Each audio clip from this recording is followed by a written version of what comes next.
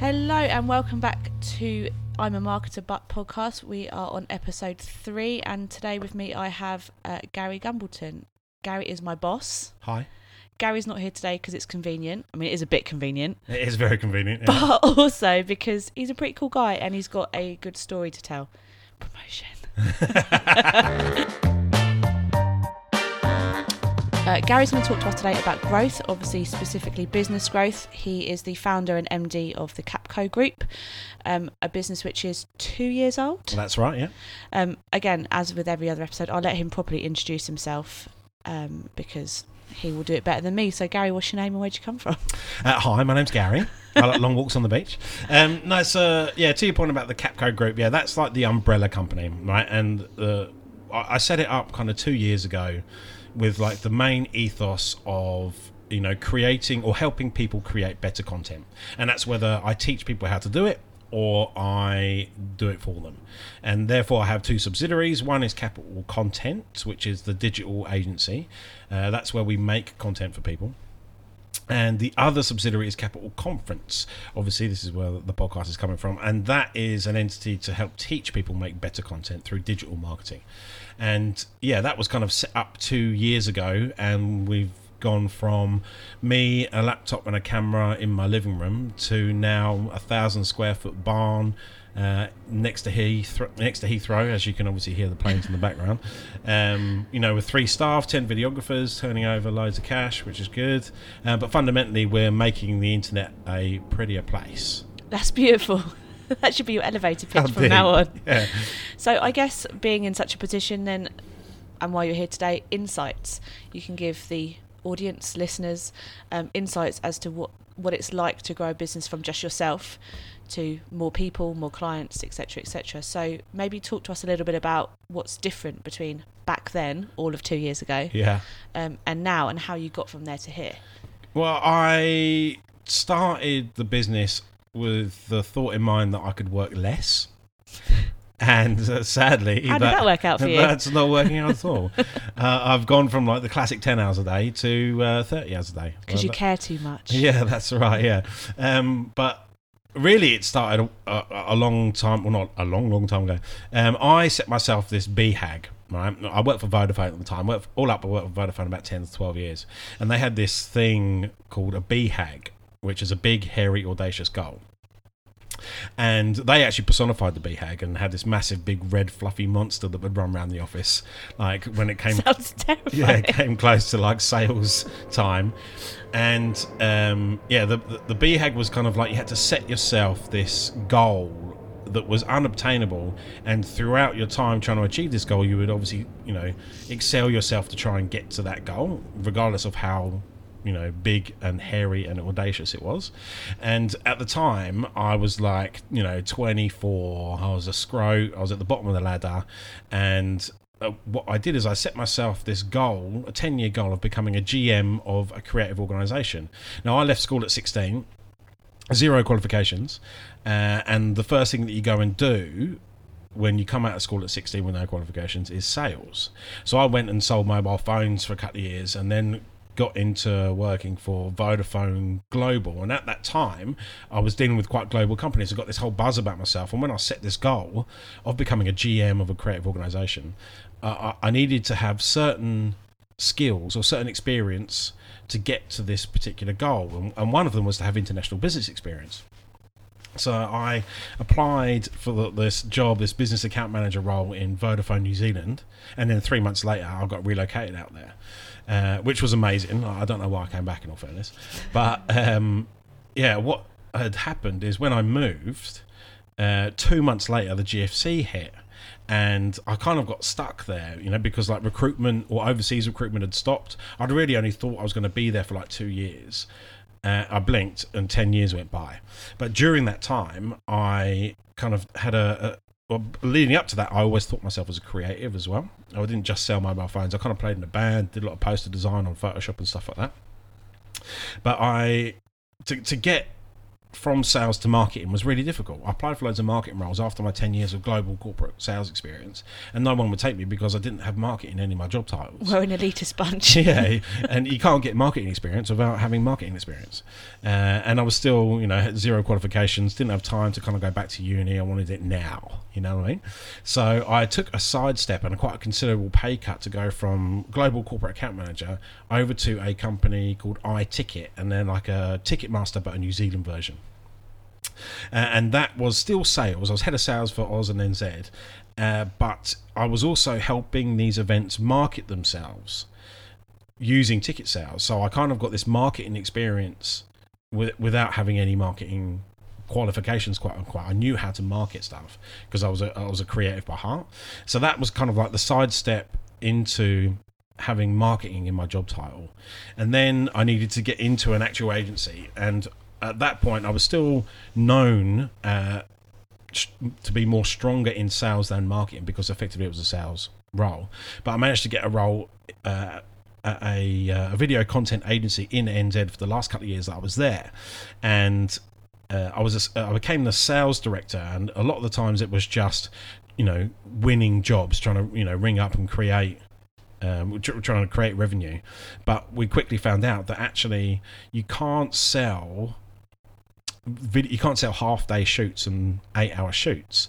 You had to sell an idea, and what we found my strength was that I could come up with ideas on the fly, on the spot. So don't I know it? That's why we're doing this. Yeah, I know it. So we actually, I grew the company kind of like threefold within the first 18 months. We acquired so many large clients like Mercedes and Red Bull and Pepsi and BMW and all that kind of stuff. We did like some really great content, like even the Black Sticks, some really serious sports organisations. And then I got married and we decided to move back to the UK. And then when I came back to the UK, I did have the thought of like starting an agency, but I didn't really have a time frame in my head. So then after a couple of months of not enjoying the job that I was in, I was like, nah, I'm going to start this agency. But the key turning point or the foundation I laid then has kind of put us to where we are now, in the sense that I could have very easily positioned myself as a videographer and just done shoots for people and therefore just earn money as a freelancer. But I positioned myself as an agency from day one. So I had people that I knew, other videographers and freelancers, charging a freelancer rate. I was doing the same thing, but under the brand or under the presence of an agency, and charging double, because that's just what agencies do. It's charged double for something that one person can do. But then now what I've done is I've restructured the pricing to say, well, actually we can handle the concepts and the strategy, but we only charge for the production of it. So like I said, the key thing for me was laying the foundation of my future self. So if I wanted to have a massive agency, I needed to be a massive agency from day one, and that really helped, because every time I spoke to somebody, it wasn't Gary Gumbleton, it was Capital Content, and that was massive for me. And from a hustle perspective, like if I look back now, obviously it was me, a laptop and a DSLR, and between you, me, and the thousands of people that listen to this podcast, before my first shoot under Capital Content, I had never pressed record on a camera. That's confidence. Yeah, right. I'd watched a lot. I'd edited a little bit. I'd been out on shoots with other videographers in the previous agency in NZ, but I had never shot my own video. Who was your first job? It was for The Corner, which is a major tier 1 agency in London in Soho. Have you told them this story? I haven't told them this story. Hi, The Corner. And it was for Blue e-cigarettes. They were doing this massive photo shoot, and it was a behind the scenes video. So I made a 2-minute highlight reel, interviewed a bunch of people, and it was scary because really, internally I had no idea what I was doing. Externally, I was a full major agency. So I really had to kind of nail it. But perception is reality. If people think you're a major agency, if you say it with enough confidence, people are going to believe you. And that's where we are now. We are a full digital agency with a bunch of staff and, loads of major corporate clients. I think that is the key, though, and that's probably one of the things that the listeners are going to want to going to hear more about, I suppose, is confidence. Not everybody has it. People have abilities and they know that, but having that confidence or the front, I suppose, to, if you can't do it, just try and do it anyway. What's the phrase, isn't it? Act first, think later, or something like that. Yeah, he who dares wins. Yeah, all of those anymore. Yeah. Monge too. Yeah, I think you're totally right. It is about confidence. So I gained a lot of confidence. One, from playing in a band, to, like, you know, sold out gigs of 20 people, and then, but also being a sales guy and talking to the, you know, board members and CEOs of major global corporate organisations. And that, you're right. I did take the confidence, but I think fundamentally, it was about risk and understanding risk and actually taking risk. You know, if I didn't put my balls on the table and set up the agency, I'd still be in a dead-end job doing something that I didn't enjoy doing. And it was really about taking that risk, you know, actually just jumping off the edge of the cliff and actually doing it. I've got this tagline on LinkedIn, it's really wanky, but the difference between doers and dreamers is action. And I took action, and now I'm a full digital agency. We are a full digital agency. And that's a little marketing tip. Any email that I wrote, any email, any post, even when it was just me in my dressing gown trying to avoid watching Netflix and eating toast, I always put the words we. Okay, yeah. And instead of I. And it's just a subconscious, super easy thing to do. It was always we or us at Capital Content. And that kind of, like I said, laying the foundations to become a major agency right from day one, not to kind of grow out of what you've already put in. So you've got, like, as you said, as tips for the listeners, lay your foundations from day one, have the confidence, kind of, you've got to take risks if you're really not absolutely got to take the risk. Any more tips and advice? Yeah, I mean, in the first few months, and not that I don't do it anymore, but I hustled hard. Like, I really hustled hard. And a lot of it was, you know, cold emails. There's a specific digital tool, hunter.io. That is invaluable to anybody trying to contact someone. That is, if you were to go to, for example, the web address bmw.co.uk, right? You go to the web address, you click on this single button that installs on your Chrome browser, and that will show you all of the email addresses with that domain name that it can find on the internet. And if it can't find the specific person that you're after, it will guess based on a naming convention of all the other emails that it finds. So if there's like press releases or PDFs, or, you know, someone's done a blog somewhere and they've put their email address, it will go and find that email address and download it into a full CSV. Honestly, that's amazing. They used to be able to do it. You used to be able to install a button on LinkedIn, but LinkedIn blocked it. So you could go to someone's LinkedIn profile, press their button, and pull out their email address. Honestly, that is so fun, and it's free for like 100 email addresses per month. And if all you need is 100 leads per month of direct email, honestly, it's the nuts, man, without a doubt. Yeah, hustling super hard, like, you know, but I was smart about it. It wasn't, you know, people have these WhatsApp groups where there's like 30 people and it's all your mates and you're all contacting, and sometimes like, oh mate, can you sign this petition, or, you know, can someone vote for me for my little kid doing a dance recital or whatever mates it is. have you got? I know, right? But that doesn't work. You know, it's the same. You know, obviously you tap into your personal network. That's what I did when I first started, was tapping at my personal network, and I got a bunch of jobs from that and then expanded out of that. But it's not about blanket messaging everybody on your WhatsApp group of all your friends.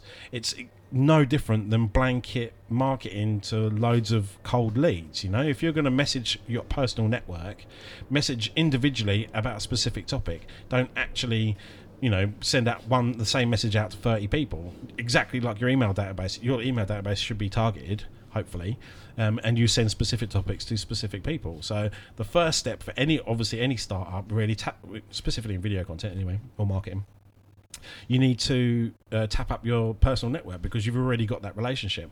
But focus that marketing. You know, treat your friends as an industry that you need to tap into. It's really that simple. You know.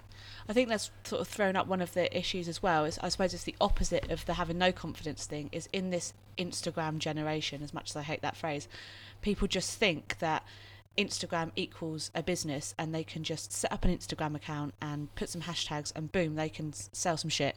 Although I have actually done that too. But you know, with all the other things, hustle.io and all of that. Yeah. I mean, it's a part of a marketing mix, isn't it? I did speak to somebody the other day, I won't mention the name, saying, you know, do you need XXX advice.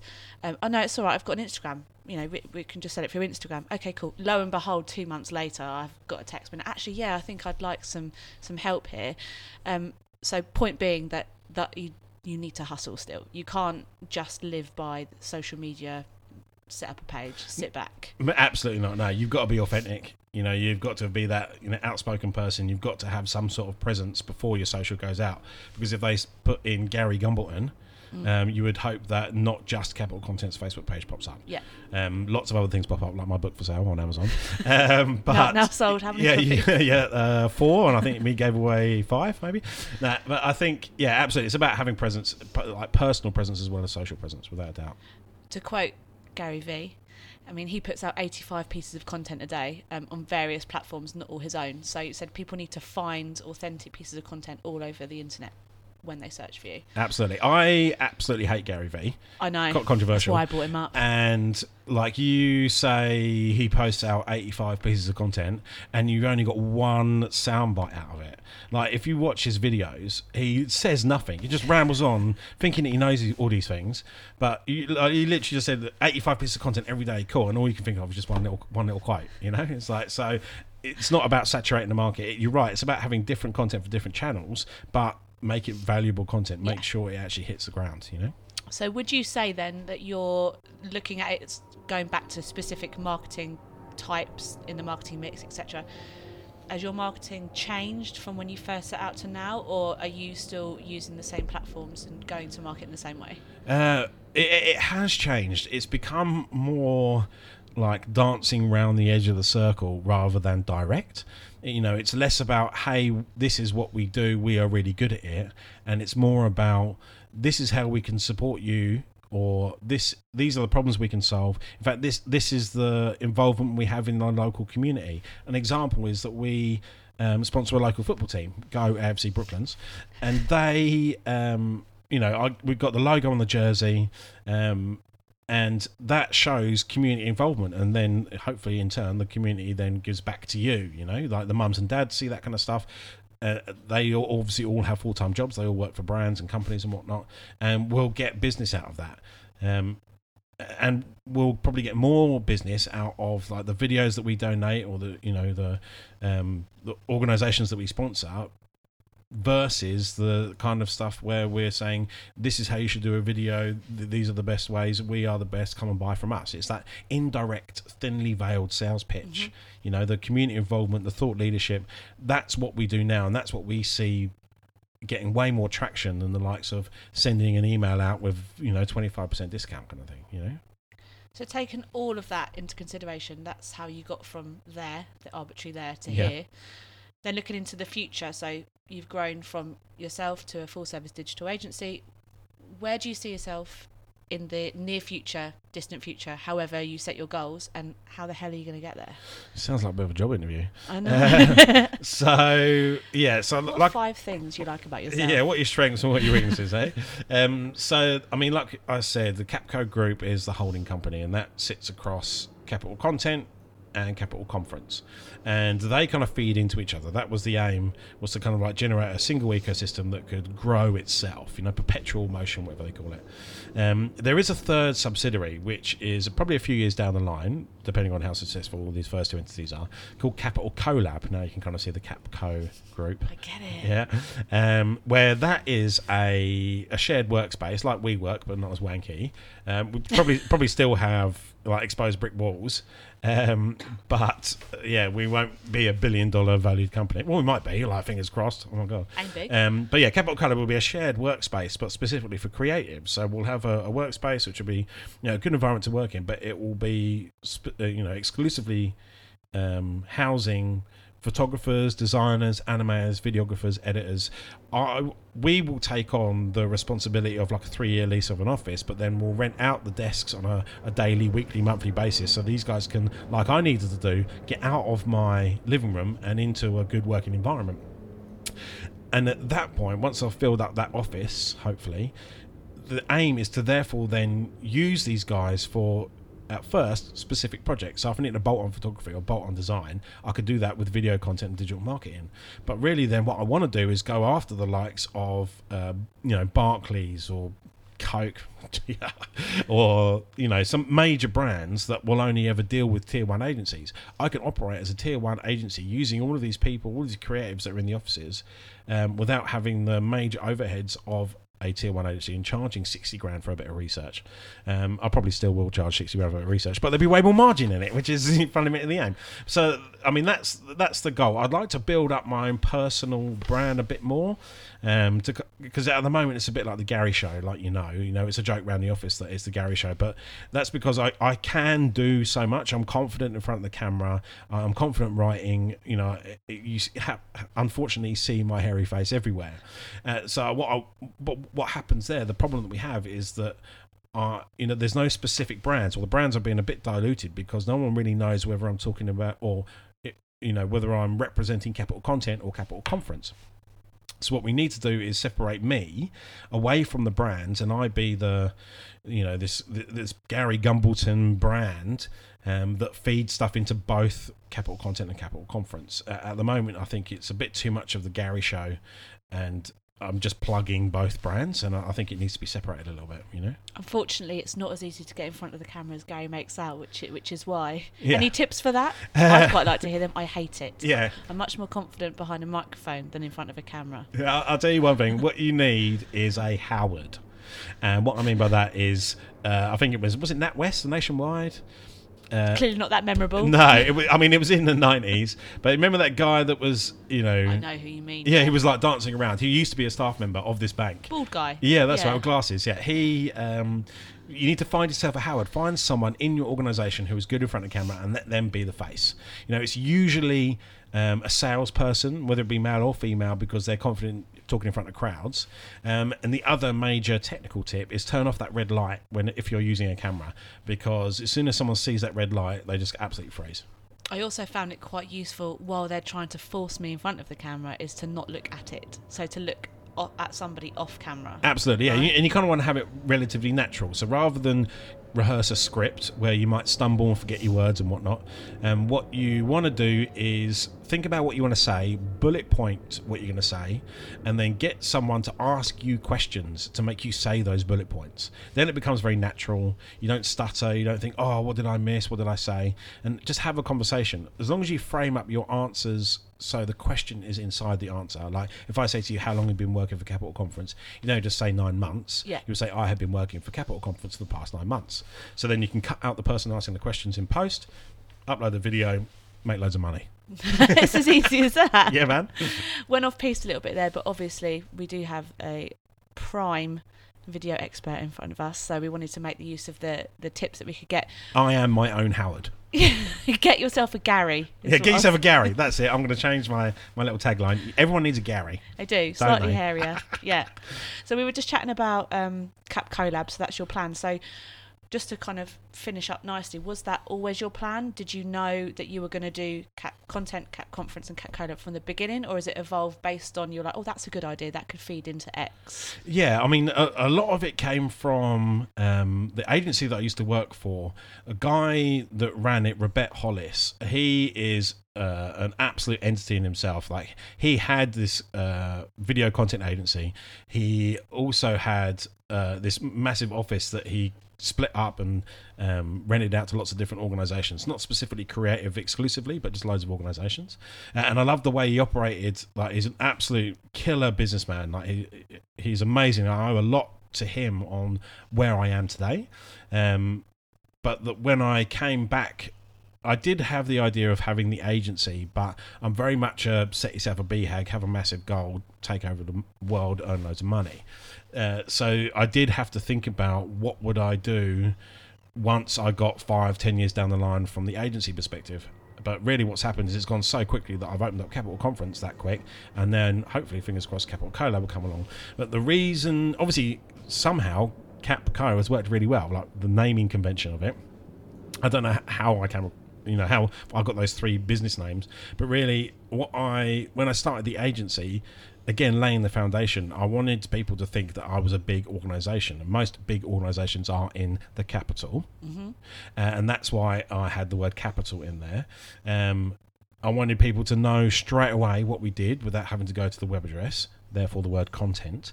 And one thing that I've always said to myself, I owe a lot to my name. As part of my success, Gary Gumbleton. You know, it's a bit of a weird name. I sound like a hobbit from Middle Earth, but it's quite memorable. You know, once you've heard it once, you'll remember it if you heard it a second time. Especially if you are the only Gary left in the UK. Absolutely, yeah, we're a dying breed, possible. sadly. Yeah, but and the alliteration as well. So therefore, capital content. That's how kind of that built. And then I thought, well, events company, I could use the word conference, and a shared workspace is collaborative. Therefore, Capco, and it's just worked really well. So it wasn't just coincidence. You did plan it. I did plan it, yeah. You know, I'm a goal setter, you know, and I do plan out quite well. I plan some things, and other things I'm like, just wing it, you know, just send out an email to 3,000 people today, and that was just on a whim because I thought it would be a good idea. But then other times I'm like, no, I need to set myself a 10-year goal of taking over the world, you know. So it's a mixture of off the hip and long-term goals. Well, we are going to finish up the way we finish up every episode, with I'm a Marketer But. So talking about what we obviously love the industry that we're in, but we've got gripes, we've got challenges, etc. I'm with my boss, so this isn't going to be job specific. I'm a marketer, but I hate my boss. Yeah, not this one. So I'll start as always. I'm a marketer, but I hate inspirational quotes on LinkedIn. Ditto. Gary has sent me quite a few this week that he has seen. Yeah, so, I love it, but I hate it. You know, I love reading it and clicking on it. But yeah, I too hate the inspirational quotes. Give me I want to see a bikini-clad woman on a beach with a sunset, and then talking about, you know, business inspiration.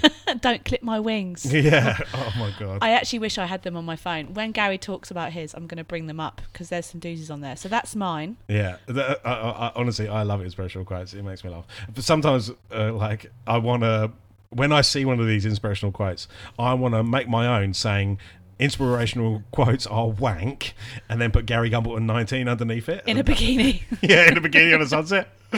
But no, my thing, I am a marketer, but I hate cold, unresearched emails. Now, I get a lot of emails from people saying that they can help me with whatever my business does. They have no idea. I even had one come from a video content agency emailing me saying, if you need help with your video content, we can definitely help you. I'm like, thanks, you need help reading, you idiot. But there was one that came through a little while back, and it was a few years ago. And what I'd actually done is I printed off this email. I marked it like a teacher and gave them a mark out of 10. I gave them 1 out of 10, see me after class. But there were things like, you know, dear Gary Gumbleton, with a comma at the end. So the word dear says it should be it's kept for written letters, and they've used my full name. You don't say dear Gary Gumbleton in a hopefully informal email. Mail merge. Yeah, absolute mail merge. It's awful. And then there was stuff like Z's instead of S's. Their phone number was in Singapore and the US, not in NZ. That's which is handy. where it was. Yeah. And I was like, okay, cool. You know, at least have a an NZ phone number if you're going to contact people. So yeah, that really frustrated me, and that was one of my most engaging pieces of content that I posted as an article on LinkedIn. Like it was huge. So that's what I hate. I'm a marketer, but I hate cold, unresearched emails. You know, if you're gonna don't send a cold email straight off the bat. Actually, give me a selfless act. An article, a video, whatever it is, and then kind regards, see you later. Come back to me in 3 weeks' time, maybe one more. On a third try, then give me a call to action. Then I might actually give you a bell, and then we'll go and talk about business. How do you feel about the phone? So obviously a lot of people these days aren't confident making phone calls. That's the only way we used to reach out during sales. I think that I don't hear people on the phone much. I don't see people using their initiative and messaging people on Facebook or Instagram or picking up the phone. So would you be more receptive to getting a call? Or? No, I tend to screen all of my calls if I don't know the phone number, just because I hate people. But I think it's a good industry to be in. I know, right? That's why I make videos. So I think really phone calls, absolutely no.